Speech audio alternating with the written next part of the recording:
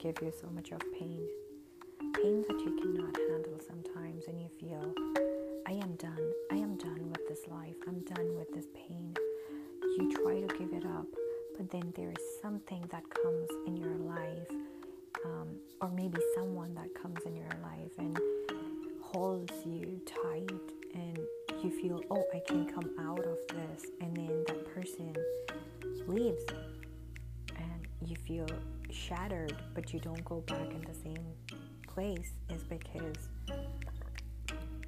the person or the thing that came in your life to bring you out of the time where you were almost going to give up, they came for a purpose. You came for a purpose, and giving up is not your purpose.